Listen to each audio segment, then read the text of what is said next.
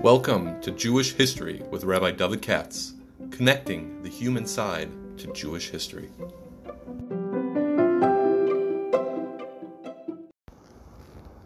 For sponsorship opportunities or to support this podcast, please visit our donate page at www.support.rabbidavidkatz.com. Hi, it's Tuesday morning, and been a little out of commission for a few days. I went to Cleveland for Sunday at a chassan of a former student of mine, Elio Shakis. It was a nice wedding, and that was the first time I was ever in Cleveland, actually, and at least as far as I remember.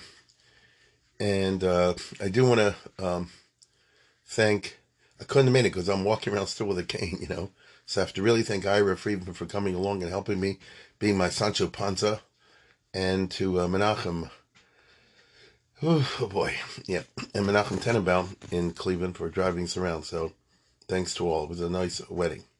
Now, so I've been a little out of it, and today's podcast is being sponsored by David Feinkich, who is sponsored before.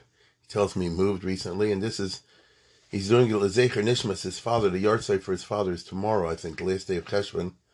I guess, what do you call it? Yeah, Thursday's already Rosh Chodesh. So tomorrow's the yard site. Nelson Ben Shmuel, Natan Ben Shmuel, the yard site, and Sham Shem Aliyah.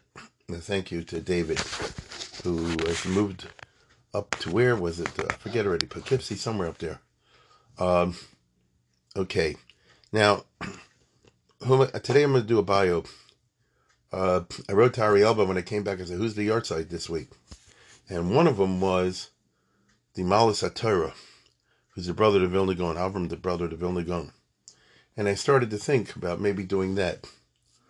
Although the Malas HaTorah is, kind of monochrome. But then I said to myself, this all happened in the last 12 hours. I said, Avram, Achiv Shalgra, it's more interesting to do the Vilna Gaon's son, whose name was Avram. And that's what I think I'm going to do today, because a very interesting character. Again, this is the son of Vilna Gaon, no less. Here we're going to take into the side some of the, I wouldn't call it controversial, but some of the interesting sides of the Vilna Gaon, who really is a kind of a forbidding and austere figure that people sort of, don't see as a person. Because the truth of the matter is, somebody who learns 23 out of 24 hours a day is not a normal person. It's not a regular person. That's why they always held him in such gigantic regard. I mean, he hit the top of whatever you can hit in terms of learning, right? So, Vilna Gaon has had his biographers, better or worse. But I want to talk about one of his kids. But let's talk about, if I can use this expression, a little bit, the human side of the Vilna Gaon, if such a thing is possible to retrieve. And it only a little bit it is. But I'm talking about basic facts.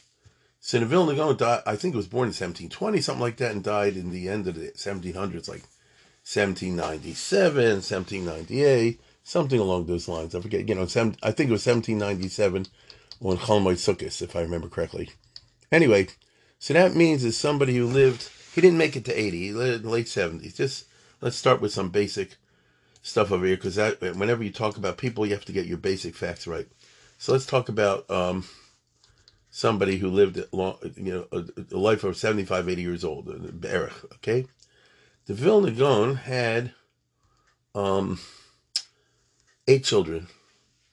It's very interesting. It's 5 and 3, 5 girls and 3 boys. He clearly was trying for a son, and that was only the 5th child. So, see, the dates matter. So, if you go to trouble looking it up, you'll see that the Vilna, but one child died young.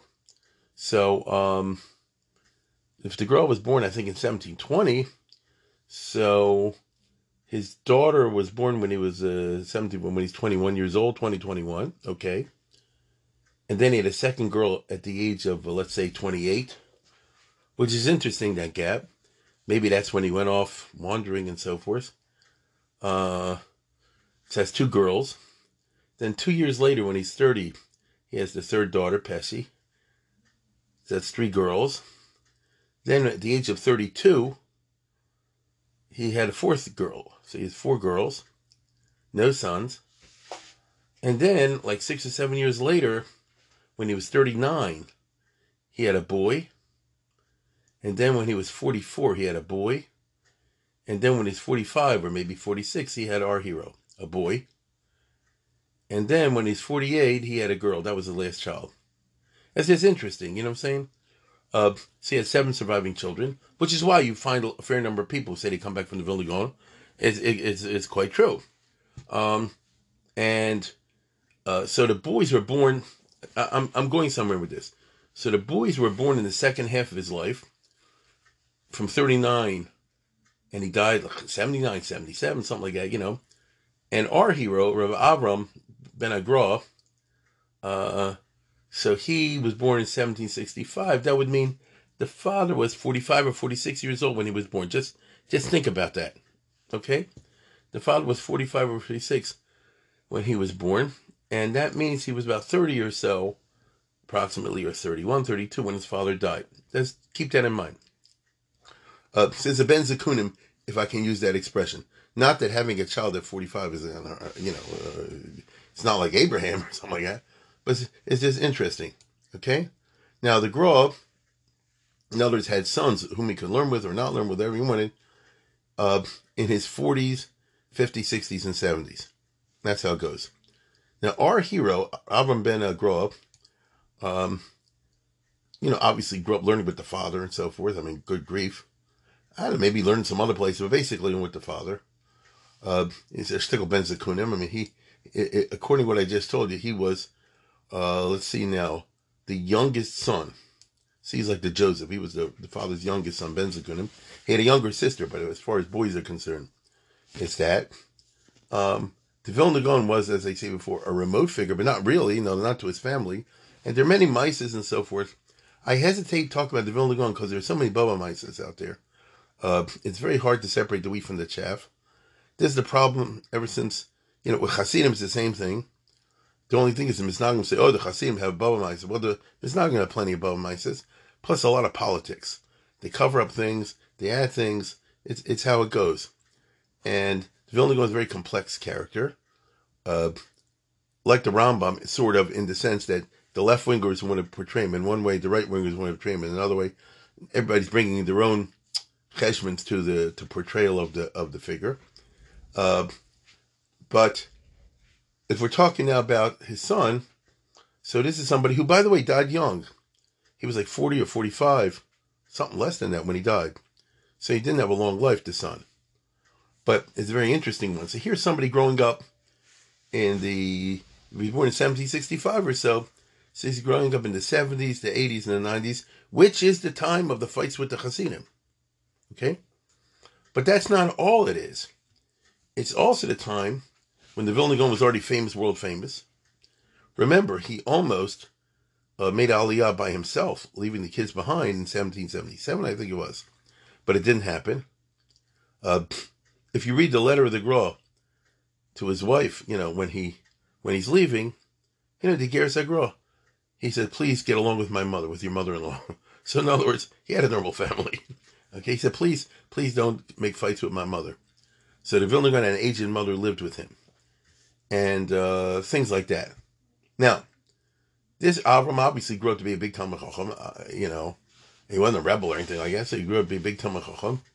But what's interesting, and when I say big Talmid Chacham, if you're the son of the Gra, you're interested in Nigla and Nister. Correct? And later on, I believe he edited or published things from the Gra on the Zohar, Tikkuni, Zohar, things like that. So notice he was holding in that kind of stuff. The Vilna Gaon, as you may or may not know, has a very distinct take in Kabbalah. And this is his son, for crying out loud. Also in Nigla. And so, although it wasn't published, I think in Yeshurun, not too long ago, they published some Nigla type stuff. In other words, he had stuff to say on Shas, on Shulchan Aruch, that kind of business. He also posthumously edited some of the Gra stuff. So we're talking about a guy who's a majorly Talmid Chacham. He married a rich girl. Why wouldn't he? If your father's the Vilna Gaon, so you can imagine he makes a shidduch like that. And so I can only imagine that he had, so to speak, a certain luxury in life, leisure, to devote himself to learned concerns, as far as that's concerned. So, keep that in mind. And he lived in Vilna. Now, ordinarily, you say, yes, say he's a Vilna Gaon's son. It's the old line. You'll never be anybody if your father or your brother's famous. The brother of Maharal is always going to be just a brother of Maharal, even though he's a Gavar Rab in his own right. And so forth, So the son of the Gra is always going to be the son of the Gra and the father's shadow, because who can be like the Gra, Nevertheless, it's not true what I'm saying. And now I'm going to tell you where I'm going. The Vilna Gaon had many sides. And like I said before, the left wingers want to portray him one way, the right wingers another way, and so on and so forth. One way is to say the Vilna Gaon learned 23 out of 24 hours, and he learned Nigla Nister. Therefore, he is the patron saint of the yeshiva movement, which he is. The Volozhin Yeshiva, which is the mother of all the Litvish yeshivas, was modeled of Chaim Volozhin on the Gra. Everybody strives, according to their ability, to imitate the Gra, realizing, like any ideal, nobody can make it to learn 22, 23 hours a day. But notice, you give it your best shot. Okay? And all of which is totally true. If you want to take it a step further, you go not only Nigla, but also Nister, even though the yeshivas don't do Nister, but nevertheless. And in matter of fact, one of the reasons why the Ramchal is popular in the yeshiva world is precisely because the Vilna Gaon praised him and said he knows what he's talking about. So the average Litvish guy who wants to learn Kabbalah to whatever degree takes the attitude like this. If the Gra said he knows what he's talking about, then that's enough for me. You see? Even though there are other Mekabalim who say the Ramchal got this wrong, that wrong, because there are many different shitas out there and Kabbalistic stuff. The Lubavitch, for example, have their own way. And and all this is true, and I'm not disrespecting anybody. Now, the Gra's son, the one we're talking about, Avram, he did all that. However, it's also true that the Vilna Gaon was an important figure in a certain type of relationship to Limudei Chol, to secular studies. And here you come to something very interesting, because today, and mainly Hasidish, is like an Isser on Limudei Chol. And if people do learn, it's like a super b'diavad and whatever. Parnosa, this, that, and the other. In fact, you might say that's the big split between the modern Orthodox, non-Orthodox, to use a general expression, Lakewood versus YU, to use an expression like that. Right? When Torah Mato, you say, no, you want Torah Bli Mato. The only thing is, I had to become an MD because I have to make a Parnosa. Oh, that's a different story. Okay, fine. That. But the Gra himself and many other, let me put it this way.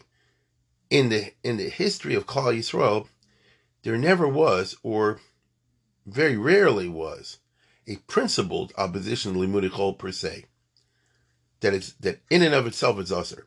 It may be because of certain situations, like at the time of the Rajva and the Maimonidean controversies, and people going off the derech and this, that, and the other, that you do find.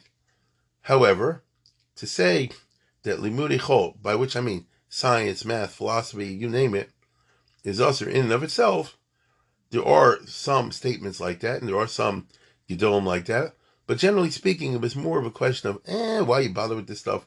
Or it's a b'diavad or something like that. In other words, it's not usher in principle. I would say the Hasidim were the ones who introduced the idea it's usher in principle, as far as I know.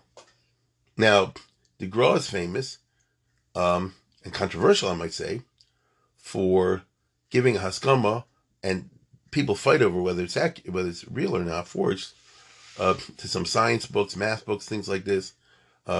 He had Yisrael of Shklov was a student of, the brother of Yisrael of Shklov. The other one, and Hillel Rivlin, who wrote books on Euclid. I think everybody in Yeshiva knows the Vilna Gaon had a geometry book, things like that. Now, if you're real from, you'll say wrote in the bathroom, which is kind of weird, but whatever. So he had this, so I would put it, me, myself, and I would put in the following terms. This is how I understand it, which is all I can ever share. I think these Gedolim, the Litvish I'm talking about, divided Limudei Chol into two areas. Those things that clash with Judaism and those that do not. So nobody had problems In fact, they had a positive attitude towards mathematics. Algebra, geometry, and so forth. After all, how does that clash with anything, right? That's okay. What about science? Well, are you talking about hard science, or are you talking about the social sciences? I'll tell you what I mean. If you're talking about physics, astronomy, so forth and so on, okay. If you're talking about metaphysics, philosophy, mala mala, malafni, mala ochar, that's where they had problems, including the Gra himself. So it's not surprising that he would encourage people to write stuff on geometry, on Euclid, and things of that nature. On the other hand, you can also understand that he cussed out at least he's in the Biuri Agra, he's is supposed to have cussed out, if it's true, the Rambam for Kantor Rambam in Philosophy Harura when he deals with metaphysics. Okay? Fine. So far, so good. So the question, now we're talking about the time in which they lived, the late 1700s.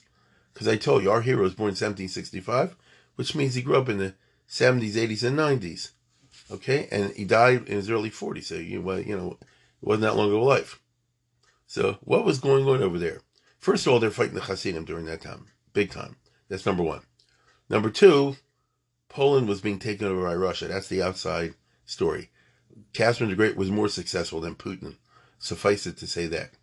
Now, the Empress of Russia.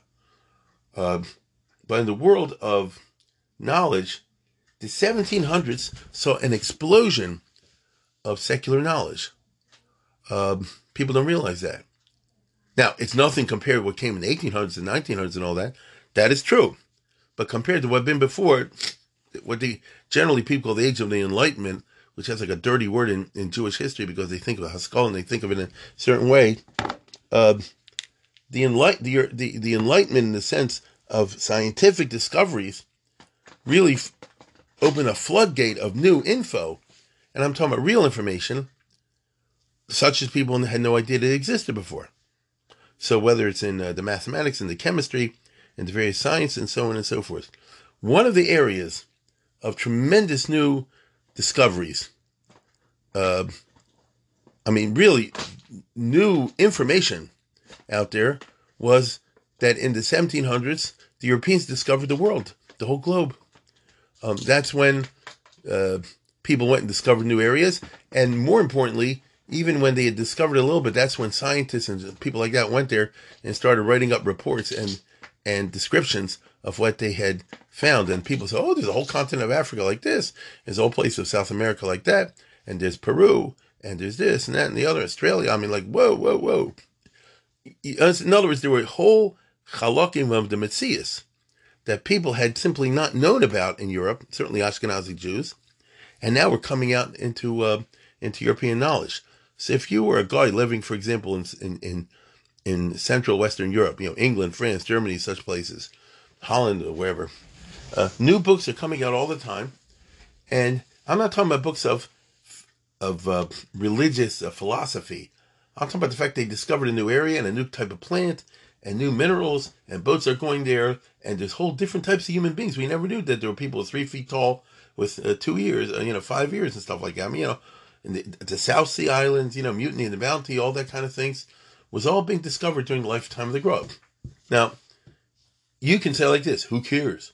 I get that. And I do understand that mentality. But you can also understand, wow, this is amazing. And I don't know why, but the Vilna Gaon son, who has spent most of his time learning and published on Shots and Poskim and all the rest of it, actually he didn't publish, he wrote it up, will devote himself when his father dies. So he was learning with the Gra and all that, which is understandable. And imagine, by the way, he was a Gabayan, the Vilna Gaon's base medrash, and so on and so forth. So when the Vilna Gaon dies, so part of the time he spends editing and publishing the Kisvei HaGra, as we would call today, and part of the time he throws himself, and this is to me the interesting and remarkable part, into studying the new sciences and writing them in Hebrew to spread them to a wide Hebrew readership. So that means he's a maskil, not in the sense you usually use the word maskil. No, I don't mean anything unfrom in this at all. But maskil, let's say, for example, in the sense that you want to spread information out there about the Metzius of the world, of the universe, not in an unfrom way at all, zero, because he's a from guy. He's the son of God and he's not a rebel. But you want to enlighten, in the best sense of the word, the public. And so here's the funny part. He's very modern in this kind of way, which is not what you would expect.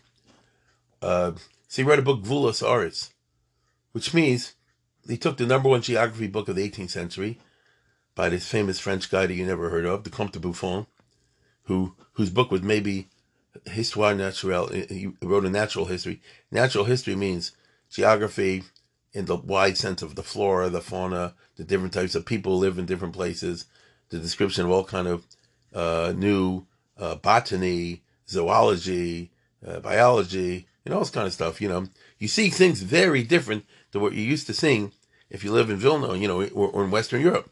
There are people that have different skin color, have different face lookings, they have different styles of everything. And, you can take the attitude of Mo Rabba Masech Hashem. Buffon was not like that. He was talking atheist and so forth, although he had to watch his P's and Q's because he lived in France, which was a Catholic kingdom at the time. He died just before the French Revolution. So Buffon lived under the Catholic system. So he would always say something treif and then say, I didn't mean it. That's his style. But I'm not going into Buffon. All I'm saying is, this is a very popular Gaisha book. I repeat, a Gaisha book, which was translated into other languages, and also, especially, they make kitzurs of it, because his was like 20 volumes or something like that. And it was the latest science of his time. In other words, if I'm living in Paris or London or a place like that, or Berlin, and I want to know, is a country called China? Is a country called Korea? Is a South Sea island called Peleliu? I mean, I'm serious about this. The Philippines, what are there at that time? What a different type of Avodah they believe in? What a different religion type they believe in? What is their anthropology? They eat people. They don't eat people. They're nice. They're not nice. They're tall. They're short. They have they're handsome. They're ugly. All this kind of stuff went into his business, and he has a million theories at that time. Remember, it's the 18th century, so it's the beginning of trying to figure this out scientifically. So for example, the old question: is the different what do you call it? Is the different what you and I today would call racial differences? That time he didn't have that. That's a later category. Is it because they're exposed to the sun, or is it because or they're exposed to the winter? The Eskimos, or is it because of what they eat? All kind of things like that, right? Did the human race begin with just an Adam and Eve type situation, or were there already several different types of Anachavas at the same time, or did it happen later? It's all the kind of questions that frankly people and teenagers ask whenever they read Breishis Noach Lech Lecha Vayera, and the Rebbeim don't know exactly what to say. So all the questions were hotly debated in the 18th century. So it's just an interesting time. So our hero, who's a rabbi in Vilna in his 30s, who has the best yichus in the world, his father's the Grob, who's a very from guy, he's the Gabbai at Vilna Gaon's Klois, who's into Nigla and Nister, he knows Zohar and things like this. He does. The Vilna Gaon had a very distinct take on the Kisvei Ari, but I'm not going to go into that now. But he's also interested, like I say, in math and science and all this kind of stuff. And in this case, he wants to share, because if you're translating into Hebrew, very interesting Hebrew too, what you're doing is writing for a Jewish audience.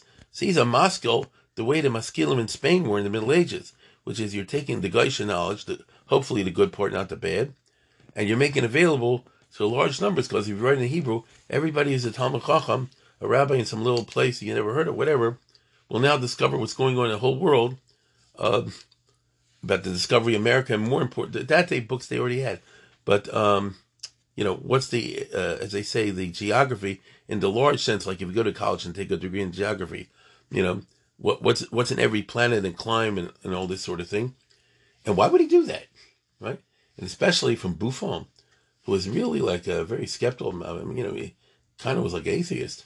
Elamai, you see that he had this attitude that, Kabbalah Semis Mimisha Amra, if this is science, then we, the Jewish people, should know it, because it's the emes. That itself is already interesting. You tell me science is the emes. because I say it's interesting because that's the science of that time. It will later get suppressed with the other science. And you're writing for a Hebrew audience, and I want to tell you something.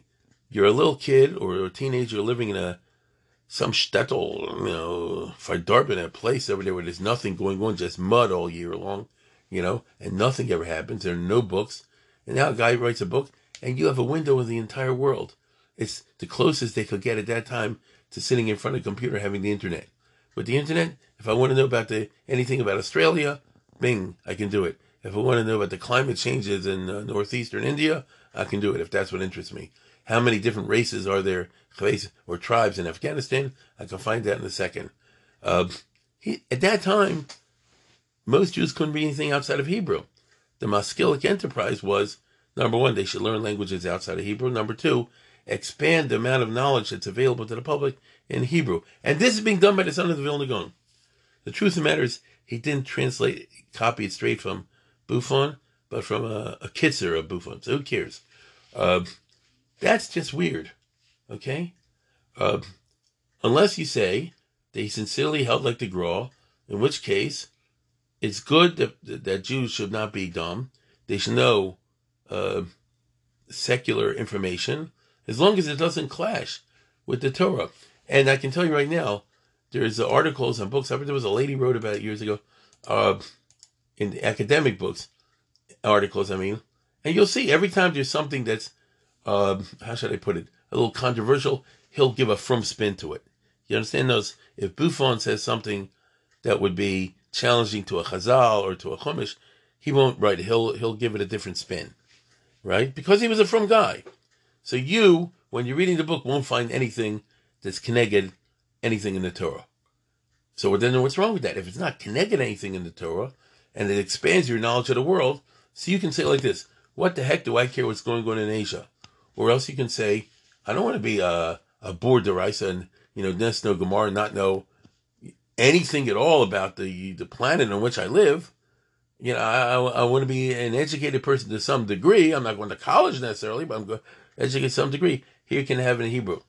Now, he didn't sign his name to it, which is very interesting. At least as I remember, that was the story.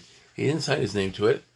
And that meant, you see, I wish I put a positive spin on this.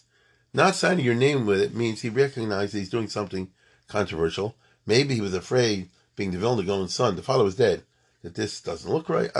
Why did he do it if he thought it didn't look right? I don't know.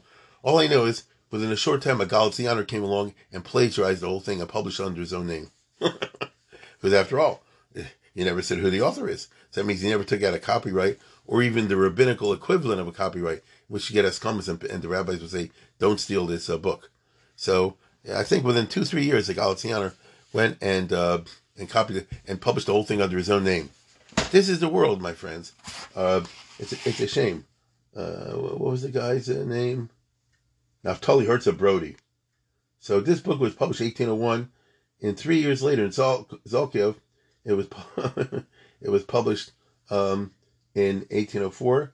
And what do you call it? Whenever the son, once in a while in this book, he said, my father said this to Vilna Gaon, so he omitted it. So this is part of the Hasidic, anti-Hasidic wars, you know what I mean? Because there was a lot of lying and prevaricating on both sides, and malshinus, and all kind of stuff of this nature. Now, here's the funny part. In modern Israel, the Haredim, they're kind of like embarrassed about this. So if you look at the official biography of Vilna Gaon from Eliach, he said, no, he didn't really write it. A Maskil said he wrote it, but it's not true, and so on and so forth. But they found, the academics found proof that it is true. So this is part of the attempts we have nowadays in the Haredi historiography to, do plastic surgery on the past, which is just very interesting, because the Gra and the others, in one respect or another, had a positive view on Limud Chol in the sense of science. I'll say it again. They were thinking they had it in mind that, this is my understanding, they had in mind that things like mathematics and the hard sciences you can't fool around with. Philosophy, you can shoot the ball. Metaphysics, you can do this way, that way. Bertsosa Makatsa, Bertsosa Marach. And those things can be a challenge to religion. But plain science, what can be wrong with that? Now, they didn't realize later on will come Charles Darwin and that would be its own kind of challenge. But I'm talking about the 18th century. But nowadays, they don't want to say that. I would go even farther. The idea of publishing Hebrew books that spread secular knowledge, but in a kosher way, to use a modern terminology, an art scroll science book. So what's wrong with an art scroll science? I believe the art scroll maybe did that for Torah Masorah. Isn't that right, or something like that? I seem to remember that they published like an English lit book for use in high schools and things like that. So you won't have the trafe stuff. But on the other hand, you'll have, I don't know, Shakespeare, whatever it is. You know what I'm saying? To use in the high schools. I think the girls' high schools, if I remember. Some people remember. And I don't teach high school anymore. Maybe those are the books that they use. Because that's getting problematical now as the culture in America changes. But it's you have this thing happening. You have this thing happening that like in America, you need to fulfill high school requirements, at least outside of those schools in New York that don't. And on the other hand, you have to have a text that will get approved by the education authorities, part of education. So the art scroll won't do it for you, or the Feldheim. That's more or less what these guys were talking about. The only thing is they were not pressed to do it because of some Department of Education. They felt lishma that you should do this, which is just an interesting side. There was, in other words, a rationalistic streak. It's not the dominant streak, but it's not absent either from the Litvish Gedolim of that time. It's very interesting, and that's why it's kind of surprising that some of the big maskilic works written by Maskilim, who Taka turned out later on being not from, had big haskamas. I mean, Isaac Ber Levinson, when he wrote the Tudas Yisrael, I remember he had a haskamas from Rabava Pospeler, who was the rabbi in Vilna. Imagine names like that. The guy who cooperated with Moses Mendelssohn, Shlomo Dubno, who was a frum guy, but he was a very close friend of Moses Mendelssohn till they had arguments. And then Shlomo Dubno went to Vilna, if I remember correctly, after he busted up with Mendelssohn, and he was going to publish. Understand this well. He wrote a lot of the Mendelssohn Chumash. Not all of it, a lot of it. And it's written in a rationalistic kind of vein. It's frum, but it emphasized the rationalistic interpretation of the Chumash, which is one mahalach. Nothing wrong with that. Although somebody sent me an email the other day, I don't know why they sent it to me, attacking some new sefer, Pshuto Shel Kroah, something like that, for doing the same thing. But now everything's politicized. Anyway, so this Shlomo Dubno said, when he was in Vilna, he said, I have a project now. I want to publish the Mendelssohn Chumash, which I wrote, or the parts he wrote, without the German stuff. So, in other words, omitting the most controversial part of the Mendelssohn Biur Chumash. So it'll just be, Chumash, Rashi, Onkelos, that's for sure. And then my Pirush, which is a rationalistic one, the Ralbag style, the Barbanel style, that kind of thing, Bechor Shor. And he got his comments from Chaim Volozhin and others. You understand? I'm talking about 1780s. From Chaim Volozhin, I forget who else. Now, again, in Israel, the Haredi biographers are willing to say it's not true, it's a lie, it's a forgery. And then this Lubavitcher guy said, no, it's not. What was his name? Munsheim, who was the big Lubavitcher historiographer, who is a big historian. I think he passed away not long ago. And he said, you really did, Chaim Volozhin really did say, and the other guys said, no, he didn't. And they go back and forth over here. And he said, you see what you're doing? You're a Dora Shofi to Shoftov. You're trying to, make the Gedolim in the Friedrich generations fit your shoes. Shebemokum sheilcha anchi adorla la'orm shel Gedolim menasim heim lahoyres hagadol bar shalahem. You're trying to, to reverse it, which is what we call today, art scrolling it, so to speak, as a general term. I don't mean art scroll specifically. So, say what you want. Here's the son of Vilna Gaon, who's publishing a geography book from a French guy, which was the most advanced science that they knew at that particular time, in Hebrew, to spread a certain type of Haskalah. I want to repeat again, it's not the treif type, there's nothing in there that's Keneged, but you're broadening the horizons of people. And why he picked geography and zoology and botany and anthropology, that's what we would call today, and write about the South Sea Islands, weiß ich nicht. But there you have it. Now, I'm not finished. In addition to that, he also, I'm going to repeat, and he also published Vilna Gaon stuff. And as I said, I remember the Yeshua, he had Chedushim and Shas, all the rest of it, but he didn't publish those. I'm not finished. He also was interested, and here again, you see the Vilna Gaon, in another type of Haskalah. And again, I'm using the word Haskalah in a very technical sense, not in a non-from sense, because he's a very from guy. And that has to do with Medrash. And that's also a very fascinating thing. I did David Z. Hoffman in some detail a couple months ago.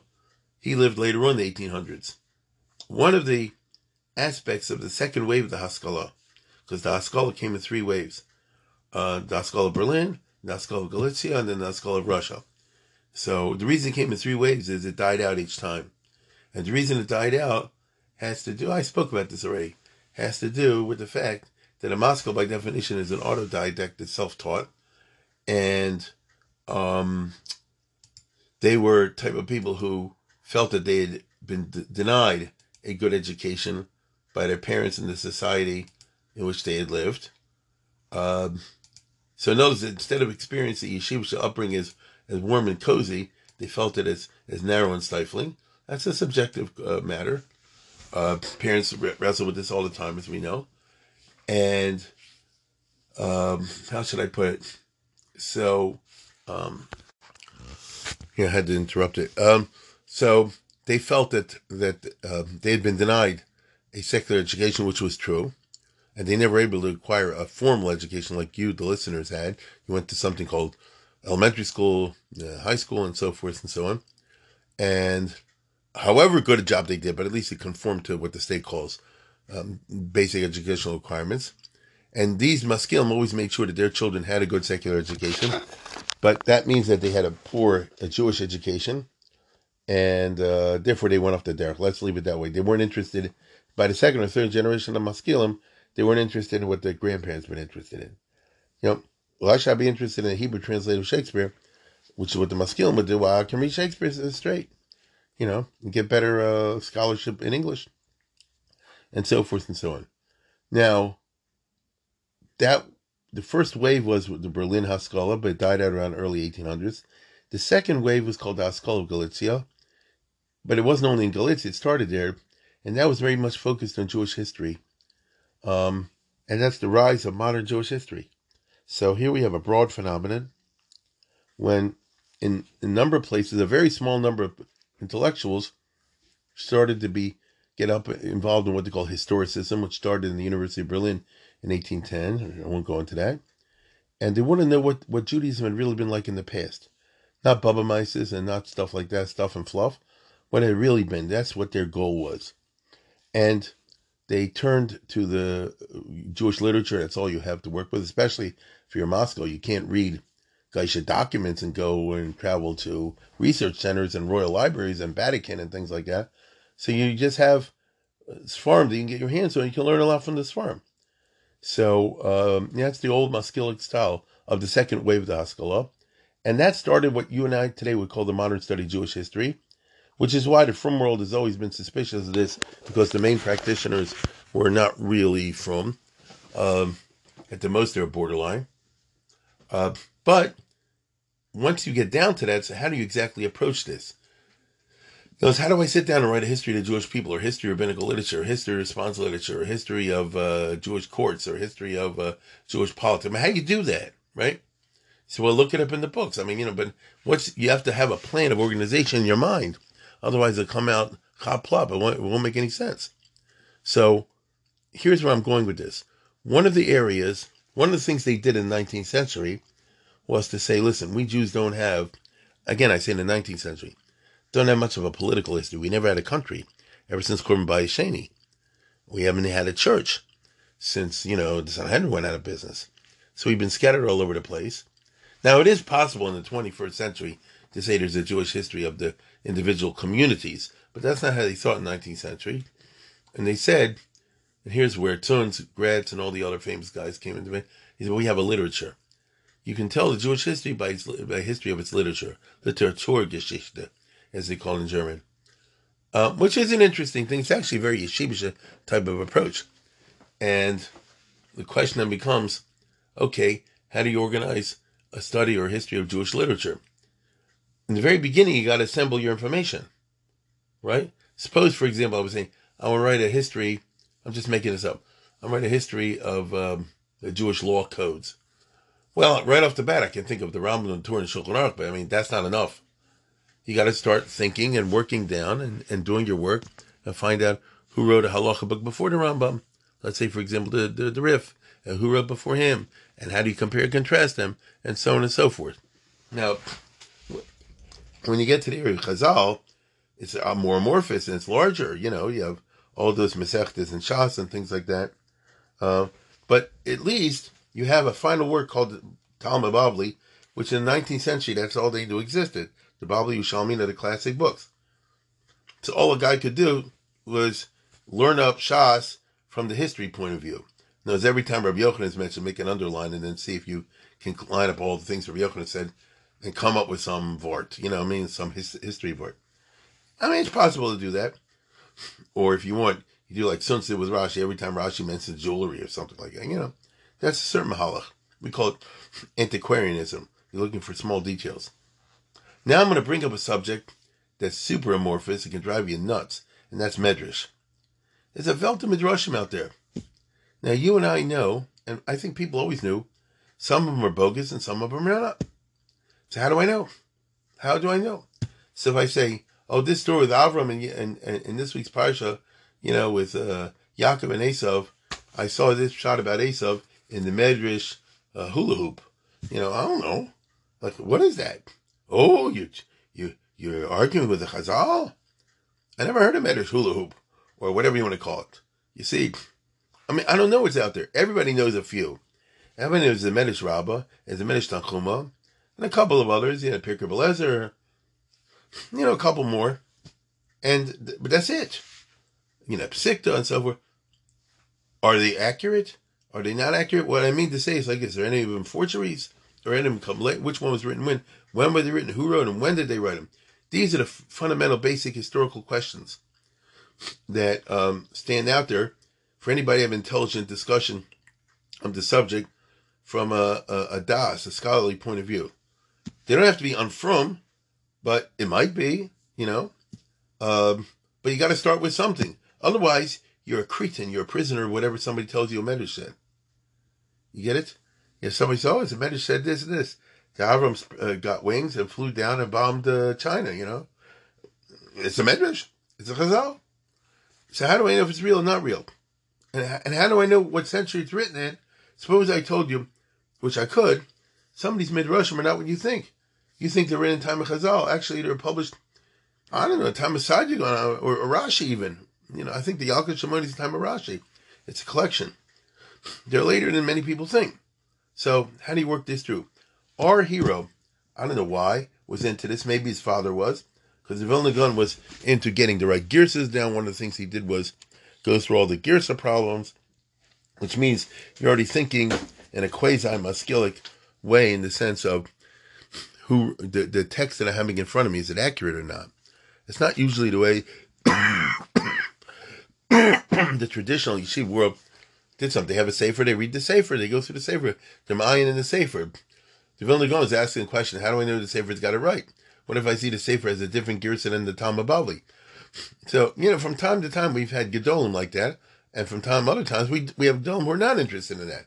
So the Vilna Gaon was famous for being one of those who were interested in that. So was the Marshal, for example, and others. And his son, our hero, I don't know why, got really into Midrashim, and in a broad scientific kind of way. And he published one of the first works of what I would call the second wave of the Haskalah, or if you prefer, the Wissenschaft des Judentums, because there are different manifestations of this historical interest that popped up in Europe in the early 1800s. Now, our hero died very early in the 1800s. So he actually preceded the Maskilim and the Wissenschaft guys, which is very interesting because they didn't know what to do with him. They say, here's like the son of Vilna Gaon, obviously a very frum guy, and he's giving a modern scientific kind of approach to it. And he published a number of works, which are of use even today, in which he said, what's out there in terms of Midrashim, and how accurate are they or not accurate, and what the heck are they? So if I tell you, I saw something in Pirkei Cholos, I saw something in Perjus Medrash Vayichulu, or Medrash Vayiso, or Medrash this, or that, and the other, or Mechilta and a half. Is this real? Is it not real? What are they? Remember, I'm sitting in Vilna, or Berlin, or Warsaw, or Galicia, or wherever, and I'm looking at maybe I got a hold of a certain Medrash. I don't know what it is. I can read what the contents are, but what is it? Medrash of Hanukkah, what is it? And so he put out first the Medrash Haggadah Bereishis, but then so he published that. But then he did his very famous what do you call it? Rav Pa'olim, which, believe it or not, is in the Kudos now. That's where I got my copy. A couple of years ago it came out. Right? I'm just opening at random here. You see Medrash Pliya. Not a Medrash Pliya. A Medrash called Pliya. What is that? Mascha Bereishis Bar Kim Hadich Siv Achas Dibra Hashem Star Shemati V'chem B'chol HaParsha Mascha Pasuk U'Pliyas Niskavus Medubarbo Devus Menitzia Yoshan. So he just gave you like a scientific or bibliographic entry, on what it is. So I look at Medrash Pliya. I know it was published in Venice back in that year, and I see, which will be 1600, I guess, Yoshan. And it's on Bereishis, and it deals with those kind of things. Here's next, after it comes something called Psikta Rav Kana, which in those days, they didn't necessarily know what it is. And he says, Ma'amorim Niflam V'Naroim, Whom Yosef Al Sefer Haftorahs Arba Parshas. Oh, okay, I didn't know that. So now I know what, if you see something in Psikta Rav Kana, then comes Psikta Rabbosi, Huva B'Tosa Mordechai. See, at that time it wasn't published. I think he himself was the one who published, if I remember correctly, he himself published the Psikta Rabbosi, or Psikta, then there's something called Psikta Zutrosi. Now you hear these names when somebody gives a speech, and nowadays we're in a different world, and you can look this up, online or someplace like that. But this didn't exist in the late 17, early 1800s. What's a Psikta Zutrosi? Midrashim Ma'amarim Temuim Misifra V'Sifri Umechilta. Oh, okay. You see? And V'chasam B'Shmo Kama Pamim Tovia Ben Eliezer. A Rishim Sifri David Oppenheim, maybe Bira Al Tov V'Chamash Megillah Al Derek Pardes, Rashi Tevis, Hafli V'Fela, V'Parshas Vayigash Chasam Esatmo Tovia Bar Eliezer, Pu Bal Psikta. Ulfi Anias Daiti, Gam Ken V'Chaber Zen Nichbed V'Ikar Erech. So that was a quote itself from David Oppenheim. Now, David Oppenheim was the rabbi in Prague who was a zillionaire, and he bought the best library anybody ever had. And he got a hold of all these different unusual manuscripts, and he was a bibliophile par excellence, and he classified and wrote these things up, and they're in the library in England. They bought it up. V'day yedidi akori amaskal shatarani Reb Shlomo Minorzi calls it a sefer mincha shai that hamedrash lekach tov hu chibur hanikra medrash psikta. So he's telling you that the Psikta Zutrosi is identical with what today we call Medrash Lekach Tov. You see? Now, a guy, so if you have any, and he goes on for several pages talking about these sorts of things. And what is this? It's not yeshivish, you see? On the other hand, there's nothing treif in it. As a matter of fact, he's very frum, and a lot of these things he takes literal, and so on and so forth. I mean, you'll just take my word for it or not. Look it up yourself. It goes without saying he's very frum. But the approach of assembling all out there, he's like 150 different midrashic texts. So it's a lot more than just the Medrash Rabbah, Medrash Tanchuma, and the what do you call it, the Pirkei Blazer. There's a lot more out there, but he tells you what they are at least. And he started the ball rolling. Everybody, the non-frum are motivated to this. He started the ball rolling in terms of the scientific study of the Medrash, which means let's say, for example, I don't know, Psikta Rabbosi, I don't know. So, what is it? Who wrote it? Where is it? You have an old copy from Venice, it was published and whatever, okay. Where did they get it from? And you start hunting all over Europe for a manuscript. And then you eventually publish, I forget who did this, in the Buber, I think, Shlomo Buber, in the later 1800s, a guy will say, I'm publishing a scientific, or they call it critical edition, Psikta Rabbosi, or Zutrosi, whatever. What's try a critical edition? My name is so-and-so. I live in this place. I was interested in publishing this. I want to know what's out there. I did the best search I can go. I found out that in the whole world, as far as I'm aware, see, he's writing it in a scientific way, transparently. I heard there's a manuscript of it in Vienna, in the library, a manuscript, that's the oldest copy. There's another one in London, and let's say another one in the Vatican. These three would constitute, to the best of my knowledge, all that we know about the original writings of Sikta Rabasi, let's say, for example. And I'm putting them all out in an edition. At the top will be, I don't know, let's say, for example, the Vatican one, and underneath will be the Chalufi Girsis that you find in the other places. How can we, based on the way it's written and how old the manuscript was and this and that and the other, I would offer my best guess, that it was originally written by Plony and Plony, or we don't know who it was. It was written in this way, and there may be other copies that are lost. And, by the way, another guy can say 5 years later, I found another copy you weren't aware of.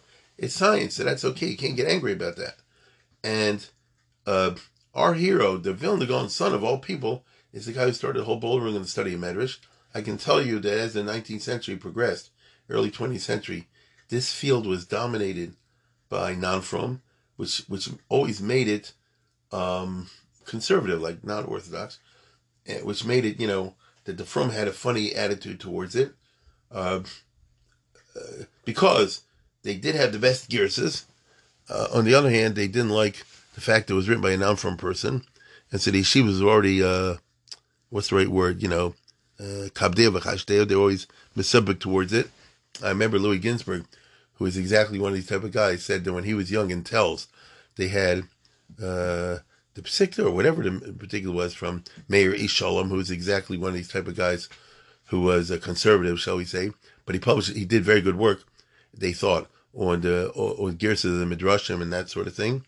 And what they would do was, they would buy the Sefer, put in yeshiva, but they would cut out the Hakdama, because the Hakdama is where they had all the upper courses. And they would just have the Sefer itself, which would reflect, this like, what's the right word? Conflicted attitude towards this. The whole business started with our hero, which you wouldn't think. So even today, this is a Frum book. You can get this in his farm store, I guess. I got it because, I had an older copy, but I gave it away once this one came out with Nakudos.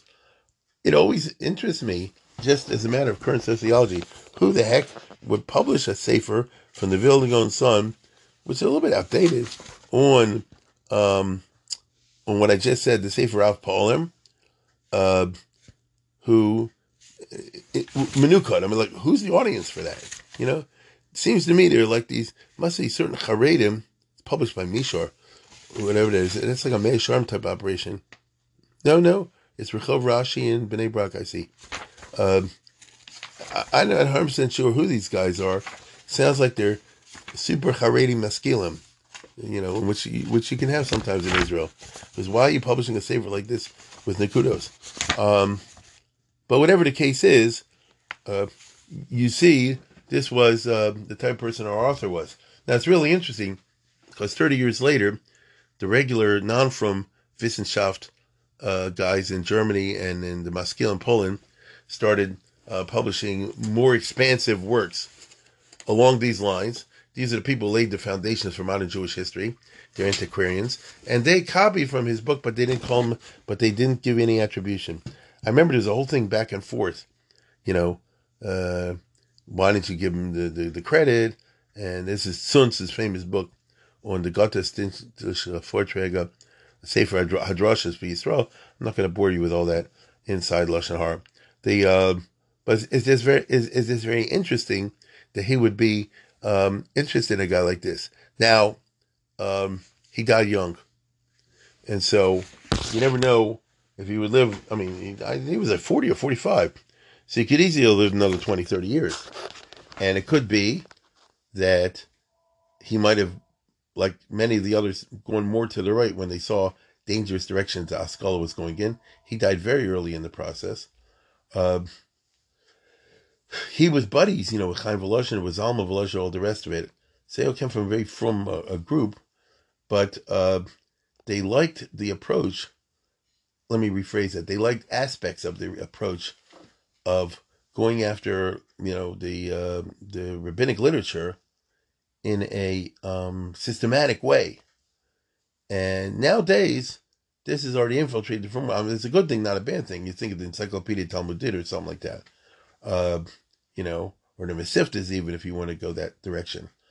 But this is the early part of it, the prototypes, when from the firmest circles in Vilna, anyway, emerged these books, which are not simply, Gemara, Gemara, Gemara, or Halacha, Halacha, Halacha, even though they knew that too. Now, mind you, I want to say this before I go. Vilna was not Pripyat or something, Vilna was not a hick town.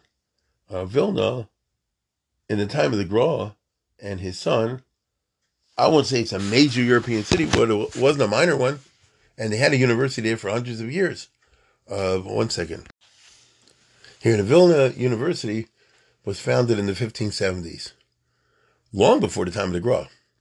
So, Vilna was a place where you had libraries and books and secular knowledge and things of that nature. Very from Catholic, but still, it wasn't like a little village in which, there were 5 books. It was an intellectual center. That's the point I'm trying to get at. So if you're in a Vilna Gaon, I'm not saying you went to visit the universities, although in the the bio of the Gra, you've heard this story. He was once in the university in Königsberg, and he answered.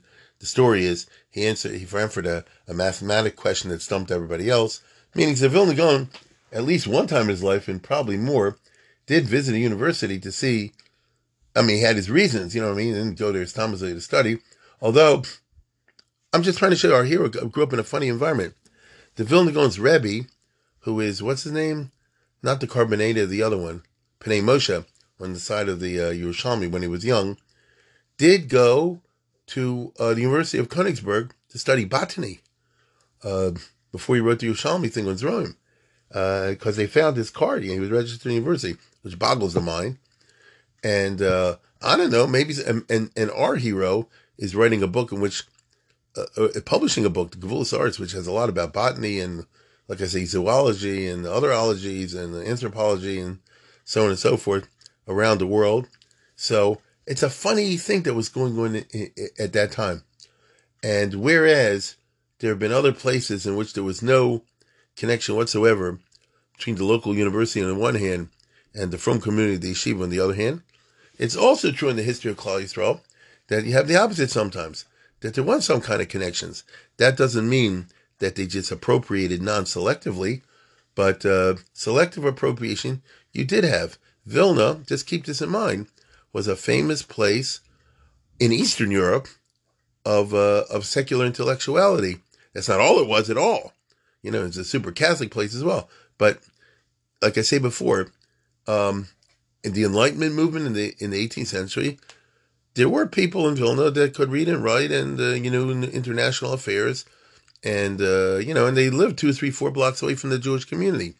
So I'm not saying the Vilna Gaon was, snuck into there, or his son did on Wednesday nights, but it's in the street, and the interest in greater knowledge of the world and the universe, not in a way that argues with the religion, would, to me, it wouldn't be surprising that you would have this, how it filters into our hero, that he wants to take a sort of a scientific, historicist approach and apply it to rabbinic literature to get Clarkite on this very confusing business of the Medrash. I'm sure nobody listening to this has a real idea, of how to classify the different Midrashim and all the rest of it. I mean, maybe a few of you do, but, the vast majority of people out there, this is a subject never even occurs to them.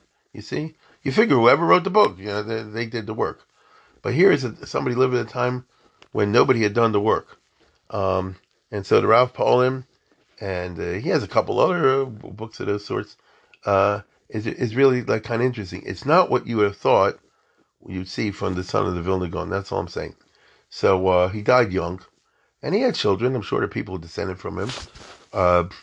But this is what makes him, in my mind, an unusual and a very distinct, almost a unique type, which has kind of died out. Well, not really. They just don't talk about it. There's a few people I know in Yerushalayim like this. They're very frum, and you look at them, you wouldn't know it, that they're interested in all these sorts of things. But they are. The problem is that the left-wingers have taken all this kind of knowledge and now pushed it So it should be like, I don't know, Avi Weiss or something like that. They messed it up for these types because it makes it that all the secular stuff seems to be treif because it leads people to go off the derech. It's a very interesting kind of phenomenon. But I see I'm about to run out of my time. So once again, I want to thank David Feinkech and for sponsoring. And with this, I wish you all a good week.